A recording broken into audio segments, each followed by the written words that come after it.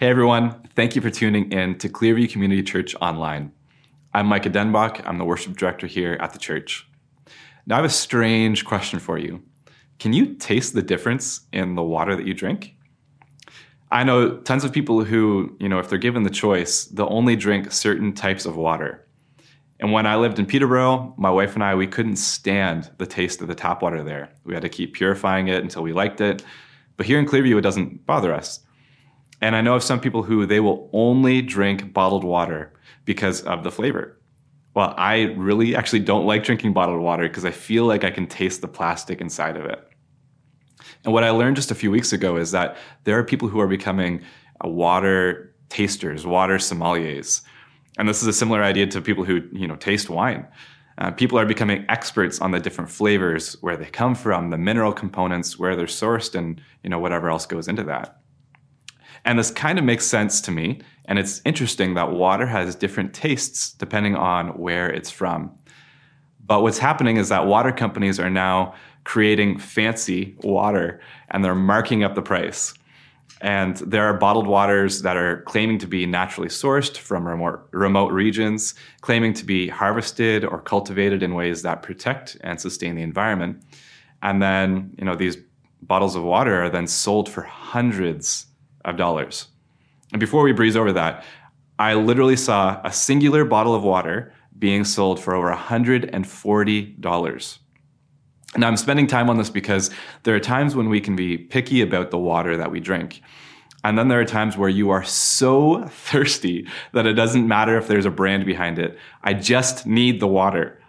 And so it's after finishing, a hard workout, or after going through a busy day where you realize that you actually haven't had a glass of water all day, or when you wake up in the middle of the night and you are desperately thirsty, your preferences go out the window. And I know that when I need water, when I'm feeling that way, I'm not worried about whatever my preferences are. My preferences aren't going to stop me from getting what I need.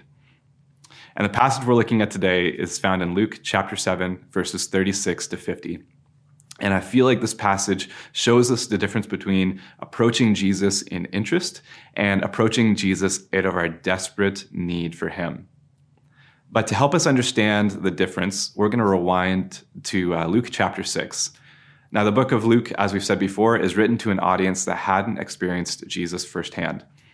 Luke met with eyewitnesses, recording all of the information in a way that those reading and hearing would hear about what Jesus had done, would understand, and would believe. With this in mind, the lessons that we hear about and read in the book of Luke of Jesus, his lessons are often closely tied with practical examples. In the second half of Luke 6, starting in verses 20, it highlights who the kingdom of God has been opened up to and what a faith-filled life looks like. Jesus says things like, "Blessed are you who are poor, who hunger now, who weep now. Blessed are you when people hate you, exclude you, and insult you, and reject your name as evil because of the Son of Man." And then further on in Luke 6, Jesus goes on to say, "Love your enemies. Do good to those who hate you. Do not judge, and you will not be judged. Do not condemn, and you will not be condemned. Forgive, and you will be forgiven." Now we look at these passages and we ask, how on earth do I love my enemy? What does it mean to not judge? And what does Jesus mean when he's talking about these, quote unquote blessings? Now, thankfully, we don't have to search too far to get our answers because Luke chapter 7 gives us practical examples of how to live as Jesus is challenging us to. Luke chapter 7 shows Jesus ministering, loving, and blessing the centurion.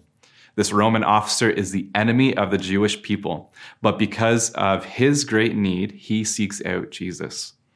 And he is the commander of 100 men, and they're in charge of forcing the peace, squashing any rebellions, and keeping the people at bay. In the beginning of chapter 7, Jesus takes time to listen to the needs of his enemy. He blesses his enemy by healing his servant. And he even goes as far as to compliment the centurion by saying, "I tell you, I have not found such great faith even in Israel." And so here Jesus gives us a small example of what it means to love and bless the people that we might consider our enemies. And immediately after this, Luke tells us of Jesus interacting with a widow who had just lost her son. In this day and age, this woman would have relied on her husband and her sons to provide for her. With them gone, she would likely find herself homeless and forced to beg or steal to survive if no one else took pity on her. So she was now potentially homeless, poor, marginalized, as well as lost in the grief for the death of her son. And in her great need, she comes face to face with Jesus. And Jesus knows what's going to happen to her without her son. And in compassion, he comforts the mother and raises her son back to life. And this miracle is the greatest miracle that Jesus has done so far, as recorded in the book of Luke, as Jesus raises this boy back to life. And so not only was Jesus a healer and a prophet, but his power here demonstrates that his power rivals the greatest prophets that are seen in Scripture. And we read, "Blessed are those who mourn, for they will be comforted." And, not every tear will be met with a miracle, but those who trust in Jesus will find comfort in their heavenly Father. That's promised in Scripture. Last week, we read about how John the Baptist, a man sent by God to make a clear path for Jesus, John is questioning whether or not Jesus is who he says he is. John was doubting whether Jesus was the Messiah. And I don't say this to discredit John. John is in prison for preaching and teaching, and he's likely getting a bit antsy that Jesus, doesn't look like what John thought he would look like. And John is wondering if all of his life's work has been worth it because his expectation isn't matching reality. John's anxiety, his great need, is driving him to Jesus. And Jesus replies to John's messengers, "Go back and report to John what you've seen and heard. The blind receive sight, the lame walk. Those who have leprosy are cleansed, the deaf hear, the dead are raised, and the good news is proclaimed to the poor. Blessed is anyone who does not stumble on account of me." Now, to put it simply, Jesus tells John he is the Messiah, that John's sacrifice was and is worth it. And then when we look back, the chapter before at Luke chapter 6, verses 22 to 23, we read, "Blessed are you when people hate you, when they exclude you, when they insult you and reject your name as evil because of the Son of Man. Rejoice in that day and leap for joy, because great is your reward in heaven. For that is how their ancestors treated the prophets." And we see this verse, demonstrated and lived out in the life of John. Now, his blessing is that he gets to see the Messiah, to watch the kingdom of God be established on earth, and to know that better things are ahead, which is great news as John is ultimately looking ahead to his death sentence. Now, for those of you who are listening, and you'll probably realize that I'm about halfway done what I want to talk about, and I haven't even started looking at the passage that we're going to be looking at. And no, I haven't forgotten what passage I'm on. But the reason that I wanted to take a look back at these passages is because Luke is showing us that the people who need Jesus are the ones who seek after Jesus. Now, everyone, quote unquote, needs Jesus. Everyone needs Jesus. But what I mean is that the people who are shown in this chapter have no other option than to see and seek Jesus. And to tie it back to the illustration I shared at the beginning, these people are dying of thirst, and they know that the only thing that will satisfy them is Jesus, is God in the flesh. And this passage that we're about to enter into drives this point home. Jesus encounters those who seek after him, those who need him, while those who are familiar with Jesus, who don't need him, they often miss who he is. So we're going to read this passage together in Luke chapter 7, verses 36 to 50. When one of the Pharisees invited Jesus to have dinner with him, he went to the Pharisee's house and reclined at the table. A woman in that town who lived a sinful life learned that Jesus was eating at the Pharisee's house. So she came there with an alabaster jar of perfume. And as she stood behind him at his feet weeping, she began to wet his feet with her tears. And then she wiped them with her hair, kissed them, and poured perfume on them. Now, when the Pharisee who had invited Jesus saw this, he said to himself, "If this man were a prophet, he would know who is touching him and what kind of woman she is, that she is a sinner." And Jesus answered him, "Simon, I have something to tell you." "Tell me, teacher," he responded. 2 people owed money to a certain moneylender. One owed him 500 denarii and the other 50. Neither of them had the money to pay him back, so he forgave the debts of both. "Now, which of them will love more?" Simon replied, "I suppose the one who had the bigger debt forgiven." "You have judged correctly," Jesus said. Then he turned toward the woman and said to Simon, Do you see this woman? I came into your house, and you did not give me any water for my feet, but she wet my feet with her tears and wiped them with her hair. You did not give me a kiss, but this woman from the time I have entered has not stopped kissing my feet. You did not put oil on my head, but she has poured perfume on my feet. Therefore, I tell you, her many sins have been forgiven, as her great love is shown. But whoever has been forgiven little loves little. And then Jesus said to her, your sins are forgiven. The other guests began to say amongst themselves, who is this who even forgives sins? And Jesus said to the woman, your faith has saved you. Go in peace. So Jesus is visiting a Pharisee, a man with wealth, with power, with authority in the community. And more than that, this man knew Scripture and knew the prophecies of the Messiah. And with all of this knowledge of Scripture, and then with all of the things that he had seen of Jesus and seen Jesus do, something kept him from seeing and believing that Jesus was the Messiah. And you can see that in what this Pharisee says to Jesus. If this man were a prophet, he would know who is touching him. And it just blows my mind. I'm sorry. Has this Pharisee not seen what Jesus has been doing? How he just raised a man back to life. And the guests of the Pharisee, they're watching all this unfold, and they're asking, who is this who even forgives sins? And, to put it more bluntly, they're asking, who does this guy think he is? In spite of the proof, in spite of the miracles, this man's pride and his preferences, his mindset kept him from seeing who Jesus was. But the sinful woman in the story knows without a doubt who Jesus is. So in contrast to the Pharisee, a sinful woman comes and immediately worships Jesus. She humbly, bows herself and embarrasses herself in this act of beautiful public worship and service to Jesus. And in this age, women were often looked down on and treated like second-class citizens. And more than that, this woman is known by the community as being a sinner, which likely means that she committed a large public sin, likely something to do with sexual infidelity. And the sad thing is, her onlookers know her more for her sins than they do for, who she actually is.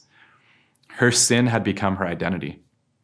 And I don't know if some of you can relate to that, where you feel like you can't live down your past and your mistakes, where you walk into the room and you feel like your reputation walked in way before you did, and you feel judged as you enter a room. And I think we all have moments that we look back on or try not to look back on, and we cringe as we remember the things that happened in the way that we felt.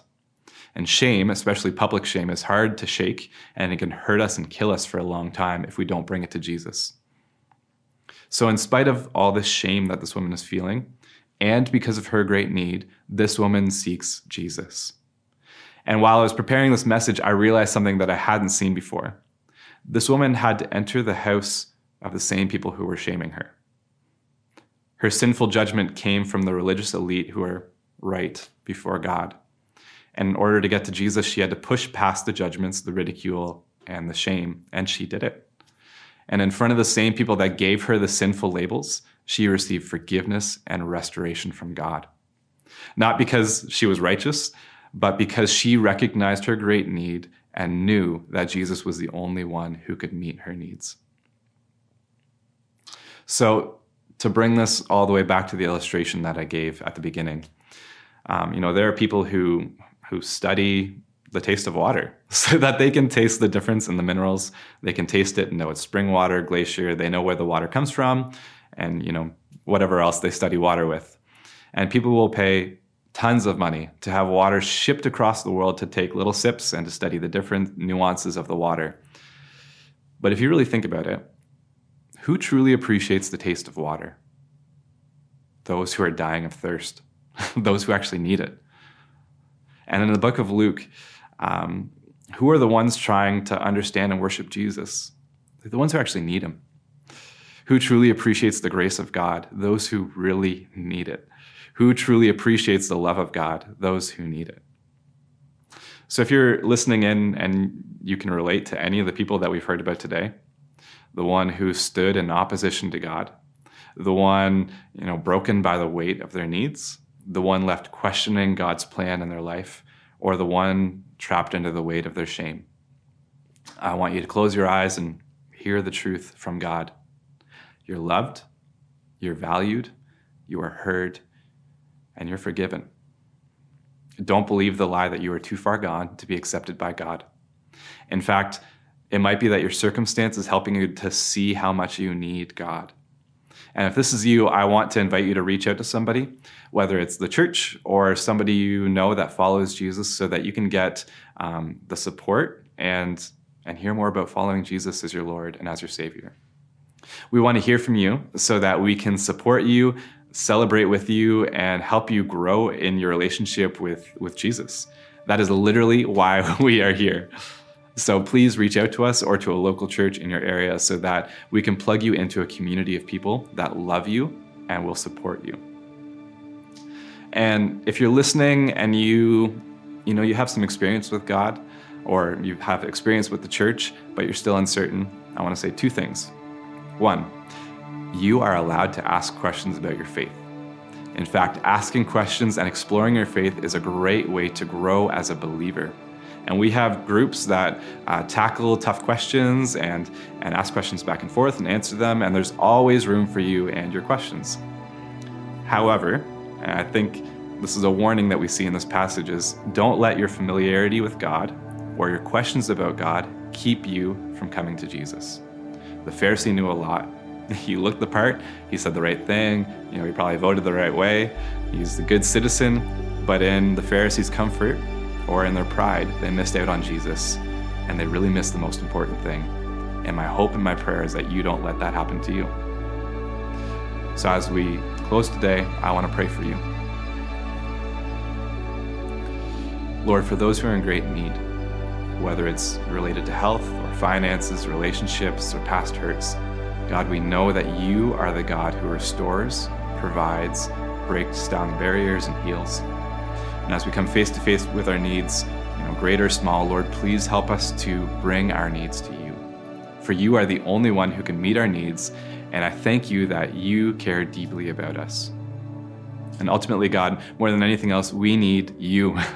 So help us to feel your presence today, no matter what we're facing.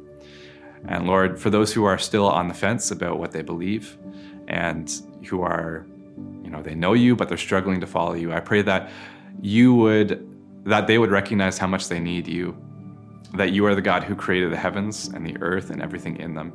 And while we turned away from you, you didn't turn away from us.